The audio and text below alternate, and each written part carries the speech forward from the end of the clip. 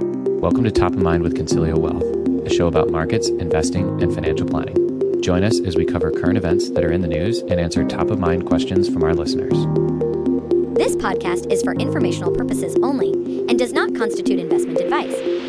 This audio may contain statements that may be deemed as forward-looking. Any such statements are not guarantees of future performance, and actual results may differ from those projected. This podcast is not engaged in rendering legal, financial, tax, or other professional services. Welcome to episode 24 of Top of Mind with Concilio Wealth. On today's episode, we are going to talk about the most obvious recession that just doesn't seem to happen. We are going to talk about the debt ceiling, which is probably the most in the news topic. We've got a couple of emails from our clients on this, so we thought that we would address it here live. Year-to-date performance in the markets that you would not have predicted on January 1st. Just some interesting things on what's going on with the various asset classes this year. And finally, what Target and Home Depot earnings tells us about the economy. I am joined as always by Hao Dang, and it is May 17th, 2023 at 9:54 a.m. How the market is up 7.7% year to date. By the market, I mean the S&P 500, and international is up 11.5%. So that's some good news, but maybe you can help our listeners understand how in the world has that happened so far? Yeah, as what everyone expected for this year, right? Yeah, totally. Heading into the year with decades high inflation, impending recession, Ukraine, you name it, right? What government strange dysfunction, job market, in high interest Washington. rates, weird real estate stuff going on. Yeah. We're expecting a crash, and people are spending our way out of it, maybe. Yeah. But I think this is going to be the theme of our episode, where we've always said, get invested, stay invested, because you never know. And again, we read all this stuff too, obviously, right? So if you're seeing the headlines, it's most likely already priced in or priced forward, or what does the other side look like? That's what the stock market tends to do. Doesn't get always wrong, because it's based on predictions, right? There's something that could rock us that we're not seeing. Mm-hmm. But all the stuff that we're going to mention today, we're seeing. It's obvious, right? It's being reported. And we've always said anything in the financial news is history. It's already something that's already happened. And did we see this 8% up on an S&P?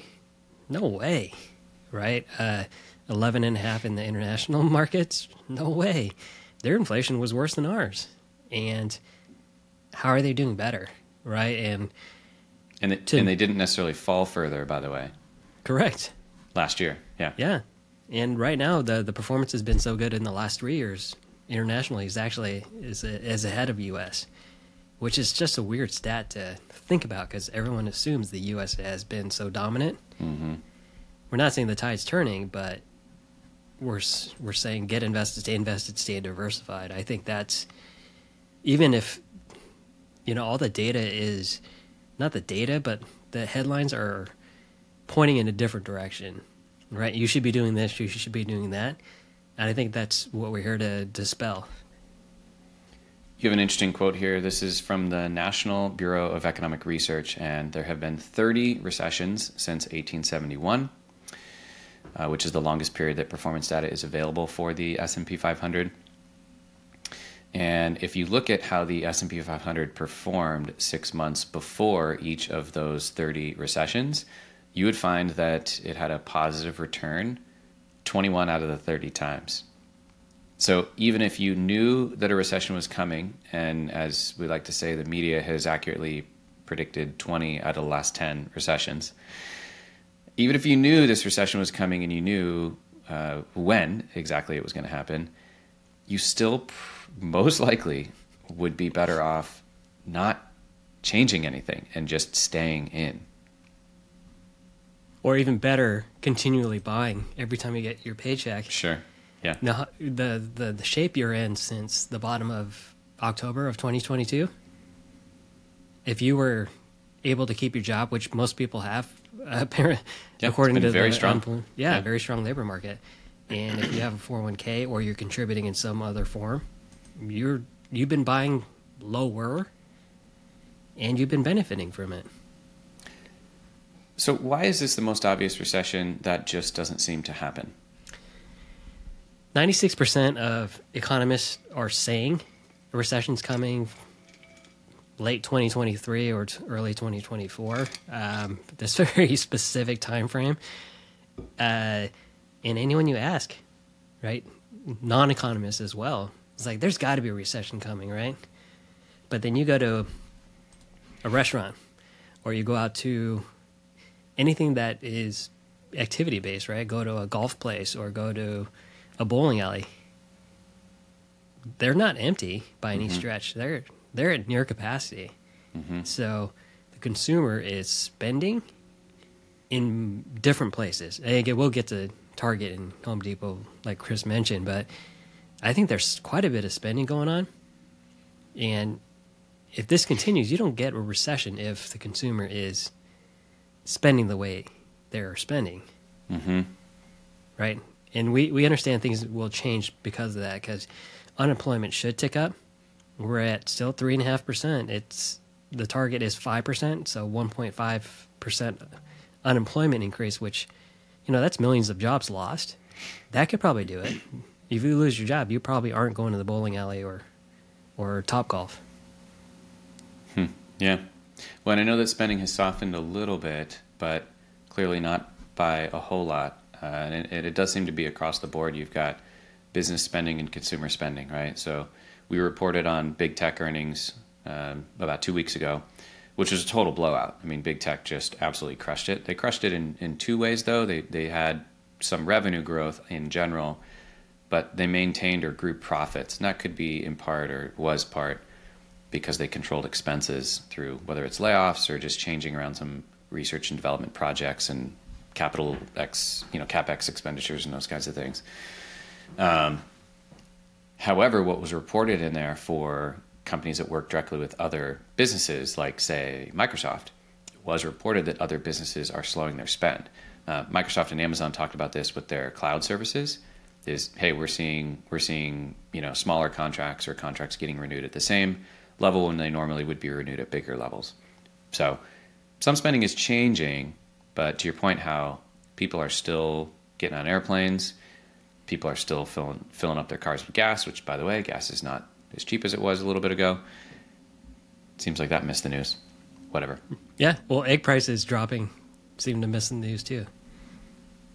Which I never see. Anyway, I feel like I stare at these prices now at the store because I'm so sensitive to inflation, right? Yeah, well, I'm waiting for it to go down like 50 cents or something, and then you tell me that egg prices drop, and I'm like, well, that's really great, but when egg prices drop, I guess it's really just it's a raw material type thing. It's not like Kroger is going to lower their prices by 50 cents. Maybe they are, and maybe they do. I just don't see that at my grocery store. I don't see Sure. the price moving by 50 cents every week to adjust for the actual cost of that raw good.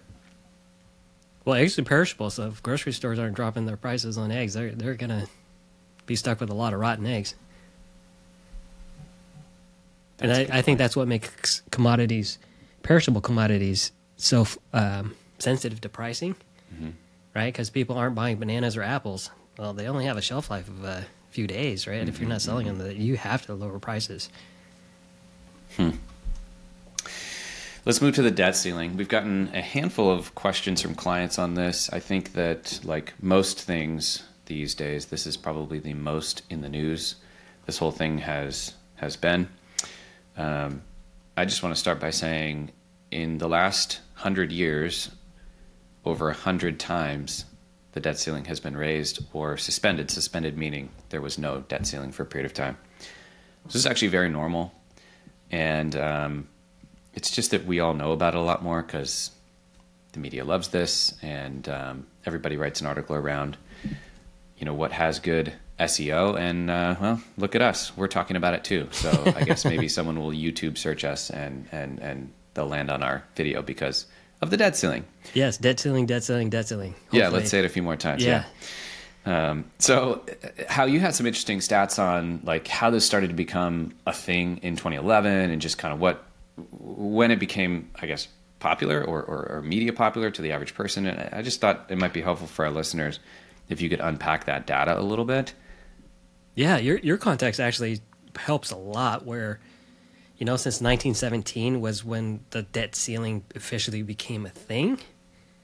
1917, so over 106, 107 years at this point, where up until 2011, we haven't had any debt ceiling drama. It's always been par for the course, right? Congress would meet, negotiate a little bit, and then raise the debt ceiling or suspend it.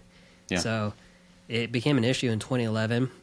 It was an issue again in 2013, and an issue again in 2018, much less so, and now an issue again in 2023. So it seems like the party not in power is using the debt ceiling to generate anger or raise uncertainty. But isn't that always how it's been? It's always been politics, one right? party's in power, we're going to try to get something. So the difference is that we all just know about it now almost in real time. I mean, Biden had met with McCarthy. Yep. And the first headline was nothing happened. Who cares? Yeah. Well, it's the first meeting. Yeah, of course. You're not going to, again, you're dealing with trillions of dollars. Right. And you're not going to have a single meeting and have it resolved in a single meeting or within a few hours, right? There's a lot at stake for both sides who, Democrats want more social programs, more social spending. Republicans want to rein all that in, right? We try to be neutral, but it's only been recently weaponized. I think that's the point I was making, and since 2011, where someone found this, this negotiating tactic and used it to essentially hold the country hostage. And it did run into problems in 2011 and 2013 in terms of government shutdown, at least temporarily. Mm-hmm. So what happened there was we couldn't reach an agreement, our credit got downgraded, and we still had to pay our debts. So when you have a loan out, in this case, I owe Chris money, my credit quality drops, I have to pay more in interest to make up for the heightened risk that Chris has taken on by loaning me money in the first place. Mm-hmm. So what happened was we technically did default. We didn't miss payments, but technically what happened was we pulled money from other sources. Worst case scenarios, we pull money from Social Security, Medicare, other entitlement programs that have bigger budgets to pay debt, right? So if China owns our debt, we have to pay them, right? We could print money. Can't really print money in a non-lifted debt ceiling scenario like this, because that's in a technical term, that's why we can't pay or operate the way we've operated. So that's technically a default where we're robbing Peter to pay Paul, essentially, right? Now I understand this is two different things. And so the first is, let's say debt ceiling isn't raised, we can use essentially like other money and other checking accounts elsewhere, which is, okay, Social Security has a checking account, or this other service has a checking account, and that has 6 months of runway in it before we need to issue more bonds to refill the checking account. And so we can use that money in an emergency situation. And then it's required that it's paid back as soon as the debt ceiling is raised. So exactly. First and foremost, we want people to understand this isn't, if it goes this route, it's not taking money from Social Security, which is further hurting Social Security. It does get repaid. Yeah. Well, imagine your family budget, your car breaks down, you're going to take money out of your medical savings and take from that bucket and put in this bucket. So technically, in pure definitional terms, it's defaulting because the money that we had earmarked for this isn't available, right? So, but the worst case scenario, actually. But the second thing that I understand there is we have monthly interest payments on these debts, right, on these bonds. But really, those don't get defaulted on, okay, we're borrowing money from somewhere else to pay those debts, but a real default would happen if one of these bonds matured and we didn't have the lump sum to pay back the bond. So for context, when a bond is issued, a lump sum is received. Let's say we issue $1 million bond as the country. So a bond is issued for $1 million. The country gets $1 million in their bank account, and then they start paying these monthly interest rates or interest coupon payments on that. If it's a 10-year bond, at the end of 10 years, that $1 million is paid back to whoever bought the bond. And so to the investor in that bond, they got their original $1 million back, plus they earned all the interest over time. So that's how bonds work. And so I guess what I'm trying to unpack here is you have kind of this technical default, which is, okay, we don't have the money to pay our interest payments, but we are anyways because we're borrowing it from somewhere else. But then the real default would happen if a bond came due and we literally didn't have that same $1 million to pay it back. Correct? That's the worst scenario where we go from technical to default, right? So what you did a really good job of explaining what probably a worst case scenario is we're no longer good for our debts. One that has big global ramifications. So government shutdown, people losing their pension, Social Security, Medicare. I think a lot of those can definitely be replenished. But I think in this case, if we're no longer good for our debts, we're devaluing our currency because people lose faith in any kind of U.S. related government debt. And again, this is doomsday scenario where very low likelihood of it happening. So Chris did a timestamp. Joe Biden and Kevin McCarthy came out of their Tuesday meeting yesterday and said they have enough common ground to come up with a solution to raise the debt ceiling, right? And that's probably why the market is already reacting pretty positively, right? And no agreement has been made, but the doomsday scenario doesn't seem like it's going to be the biggest issue.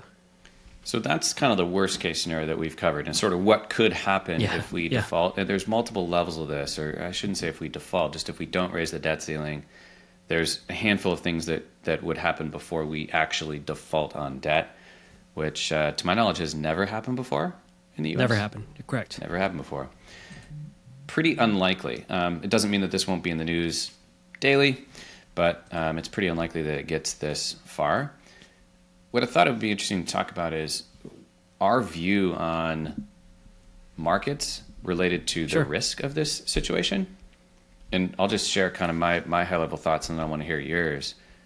Our thinking in general is if the debt ceiling is raised in time, right? We didn't bump into it. It's raised before we actually hit the ceiling.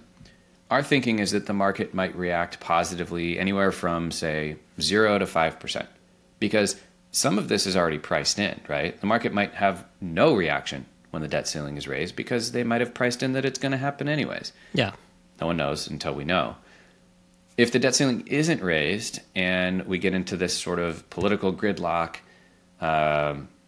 that could cause markets to come down because it creates further uncertainty. Markets hate uncertainty, and they tend to sell off in the face of that.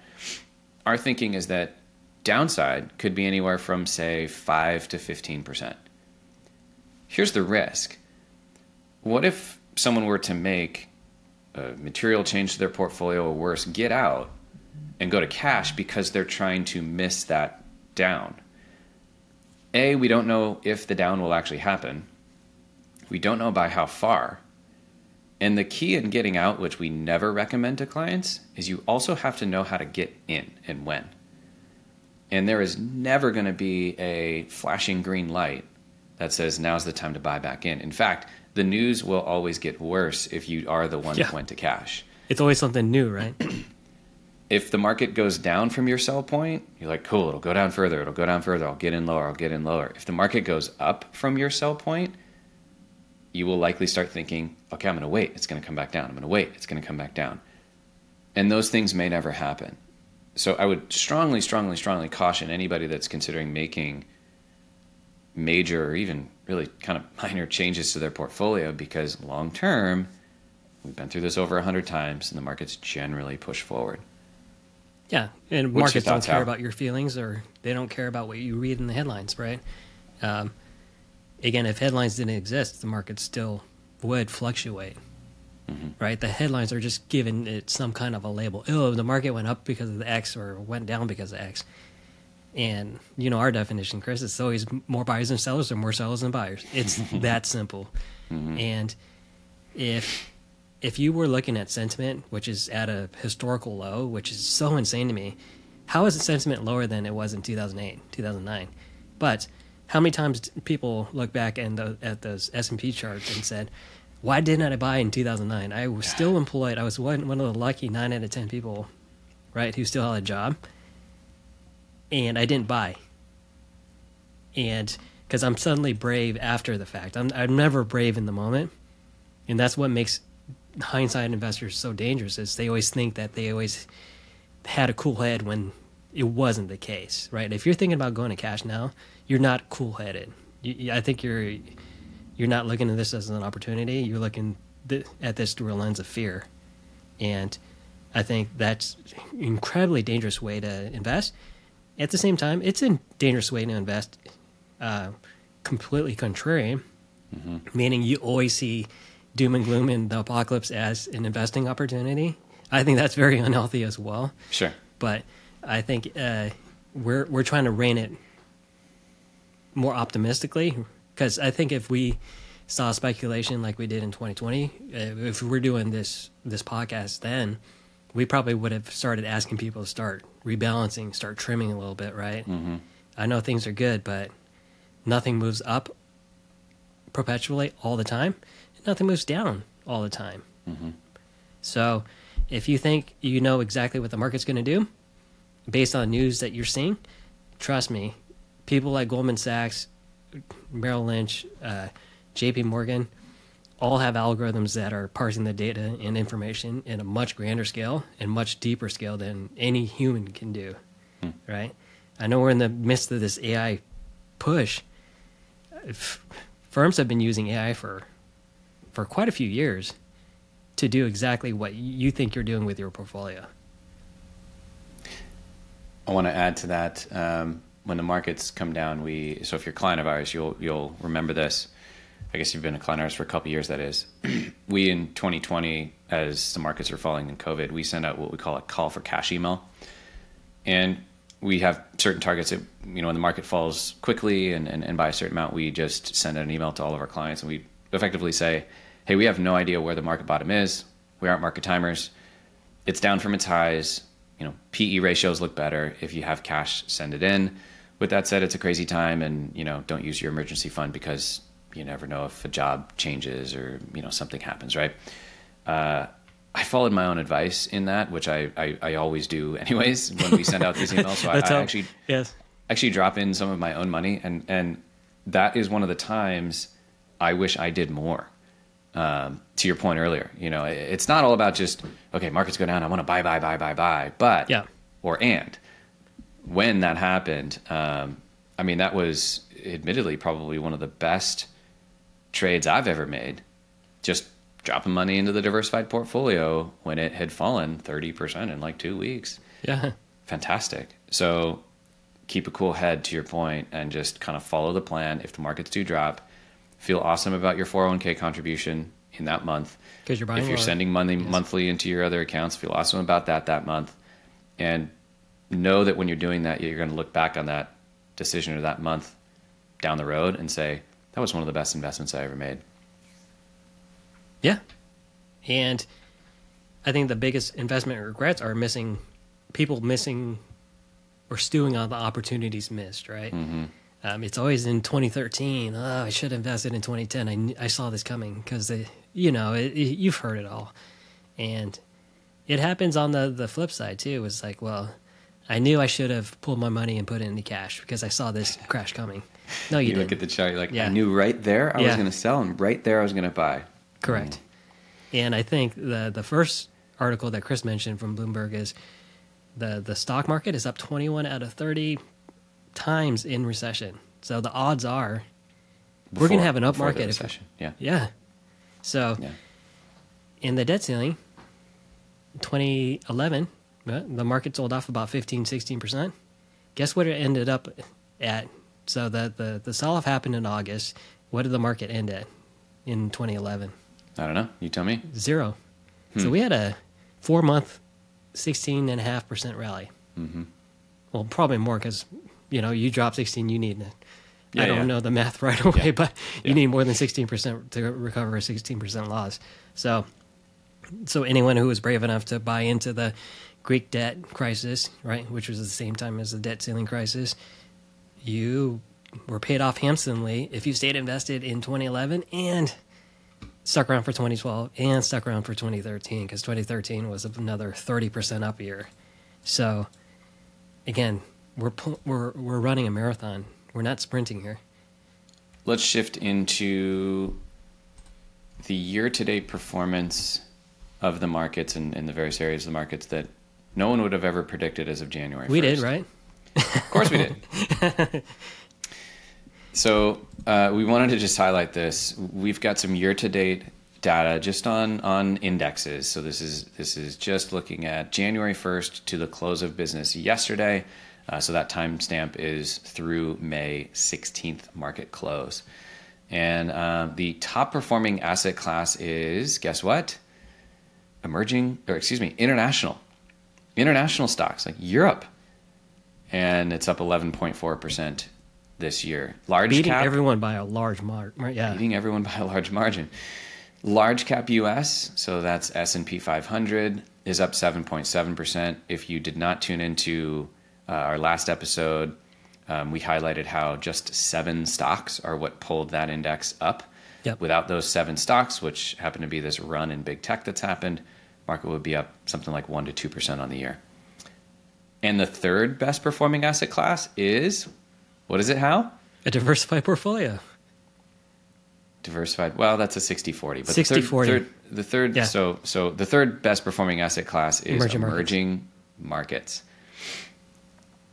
I just saw this and I had to highlight because I had this epiphany the other day. And if you put me in a room on January 1st and you said, "Hey, Chris, what are your predictions for the year?"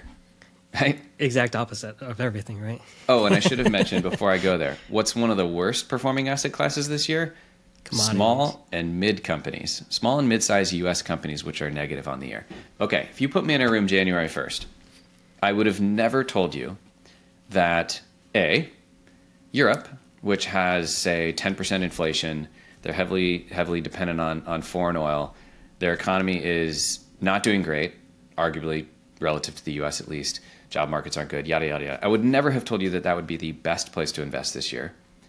Secondly, I never would have told you that emerging markets, which is predominantly dominated by China and India and others, but those are the 2 big ones. You talk about all the negative press around the Adani Group in India. You talk about the political environment in China, and their economic restart and recovery and this kind of thing. You're telling me that's one of the best places to be this year? And finally, I would have never told you on January 1st that we would go through a regional bank, I'll call it a crisis in the U.S., where we've had failure after failure, takeover after takeover in small regional banks, and those companies are a heavy weight in mid and small U.S. indexes, and that's why those indexes are flat to negative on the year relative to giant companies, which are up almost 8%. I could have never predicted any of that stuff with any level of accuracy. And it just speaks to how we can't try to get too fancy with it. We can't try to say, go all here or go all there because of what I think. Because if you did, I would argue that you would have completely missed international, which has been such an additive holding in portfolios this year. And again, there's no way that anybody would have said, let's sell mid and small companies. Well, I'll throw in another one, asset class. I mentioned it when you were highlighting small and mid cap. Commodities, I think they're the worst performing sector in the whole group, down 9% on the year. But if you were to ask me on January 1st where I thought commodities were going, I thought higher, right? Because everyone was like, commodities are so expensive, they're going to get more expensive. And we never really touch on commodities because that's not our expertise at all. But who would have thought that asset class, like oil, copper, iron, lumber, that's all down 9%. And we have said their commodities are cyclical. Like we mentioned, gas prices in the summer were predicted to go $3.65 a gallon. It touched $3.21, so nowhere near the target. Like it was a healthy amount off from the prediction. And the biggest mistake people make is assuming a trend will keep going the way it's going. Momentum. Yeah. Commodities, for context, has been the absolute worst place to be for a broad-based index in the last 15 years. And it has commonly returned negative returns year over year, with the exception of 2021, and it was up 27.1%, and 2022, which was up 16.1%. And so it's no surprise that this year it's negative about 9%. And these are broad baskets, right? I think I predicted that, but I won't take the full credit. Well, when was the last time you saw an oil company create value like Microsoft does or Amazon does? And they had insane profits last year, right? This has to change. Yeah. Like I can think of a better situation in the last 2 years for an oil company. Yeah, they've probably had their best 2 years in a while, but it's nothing lights out. Let's shift over for our final topic today, which is what Target and Home Depot earnings tells us about the economy. So Target just released yesterday, and Home Depot released, I think it was the week before last. I thought I would just highlight some interesting things that Target said. And by the way, the reason for these two companies and really these two areas is it highlights consumer spending. Consumers spend money at Target or a grocery store. They buy backpacks, they buy apples, right? And then Home Depot is also a stock that it shows confidence, consumer confidence, because people go and they buy lumber and they buy things for their house and whatnot when they feel like times are good. So Target actually reported pretty decent earnings. Their stock's actually up today. They reported overnight. Their stock's up a couple of percent today. So they beat earnings, but they gave a very lackluster forecast. And most of what they said here, which I thought was interesting, is they said that they're seeing softening in certain sectors of their business. Target is a really interesting company because they sell kind of everything. They sell grocery, they sell lawnmowers, they sell baby stuff. You can buy a barbecue there, right? They sell everything. And they said that they are seeing more softening in some of the kind of extra goods. What they call discretionary merchandise. So things like apparel and home goods. So maybe we're seeing some softening in sort of the, I don't need that, but I want that type of spending. We talked about it in episode 2, right? We were seeing excess inventory, and Crocs was high up there, and so was Yeti. Yeah, well, admittedly, we bought Crocs for the whole family, but they're super comfortable. But a Yeti is probably sitting on a lot of steel inventory. And actually, Target commented on that in their earnings here. They said their inventory growth was minus 16% year over year, which was actually really good. Their good consensus estimates were for minus 5.1. So they beat that. They cleared out a lot of inventory. Yeah.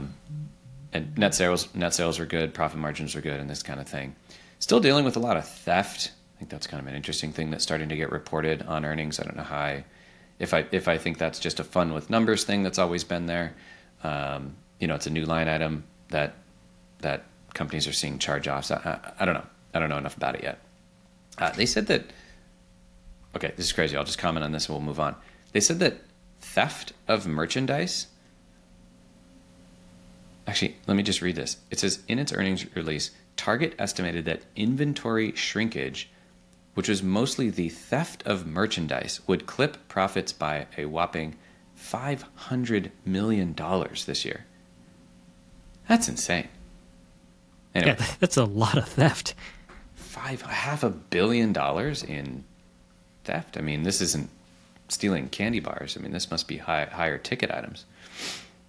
That's wild. What I found is a lot of stealing is coming from employees. But again, not to trash any employee at a retail store, but it just seems to be the common thievery, I guess, group of retail stores. Let's shift over to Home Depot. What are you seeing in Home Depot's earnings, and what's similar to this and what's different? Yeah, very similar. Their earnings, they did beat profit, notably on the not by selling more, but selling less at higher prices, right? And that's what inflation is doing. It's helping their margins. You can see they're healthy margins. Their revenue was down by over $1 billion in terms of expected versus reality. That's a big miss in a quarter, like a really historically big miss. This is about 20 years since Home Depot had gone as a public company without missing revenue by that much. Wow. Well, what's their quarterly revenue? And I guess I'm just thinking, how big is a $1 billion drop? Oh, sorry. Yeah, context. $38 billion expected, $37 billion it's not reported. I mean, okay, it's $1 billion, but it's not crazy.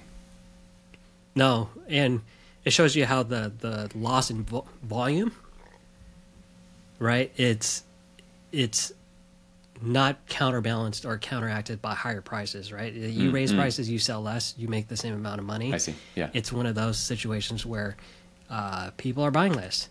Very similar to Target, guidance was lowered. They're preparing for a real slowdown in home improvement buying. All right, at least in the way we've seen in the last, let's say, 3 years now, right? 2020 peaked. Now it's been gradually to exponentially slowing. It's like we're seeing a real slowdown in Home Depot, and probably with Lowe's. Didn't have the Lowe's article, but I'm sure they're experiencing the same slowdown in home improvement spending. Stock's up 4% today, Home Depot. Yeah. Lowe's is up 3.25%. You never know. Interesting. So you're saying earnings was, but then guidance was pretty soft, I think is what you're saying, right? Yeah, and I see this as an encouraging sign for long-term investors. I think we're setting up similar to 2017, similar to a 2019, where the years prior to those great years, to remind everyone, 2017 had 1% down days in the entire year, right? 2019 was very similar in terms of the S&P performance. Prior to those years, those great blockbuster years were relatively mild to bad earnings. More importantly, earnings guidance. So we're lowering the bar for next year and the year after. What happens if we do get a recession, but the bar is so low we could just step over it? I think that it's setting up for a real good earnings surprise for the following year because all these companies are tempering down expectations. I think both of these two are really exceptional examples of how the market prices in potentially worse news than actually is released. Home Depot came out, they missed by $1 billion. Just a couple of percent, not crazy, right? But they missed by a margin. They were more profitable, and they gave kind of poor guidance. Their stock's at 4%. Why does that happen? I think this is a good reminder that markets sometimes price in a worst case, and when the news is less bad, things jump. Target's the same, right? Target is up today, and Target beat earnings but gave weak guidance, and their stock is up about 2.5% today. Yeah, I'm curious about Target 2024, in May, because they're pinning on today's whenever they reported a few weeks ago, they're pinning on that forecast. Yeah. And if that forecast is uberly low, even if things are bad, that's not a high bar to clear. Yeah. Okay. Well, we'll see. We'll see next quarter how they do. Awesome. That's all the time we have today. I got to go. Thanks, Hal. This was fun. Yeah, it was fun, Chris. Talk Thanks, soon. everyone.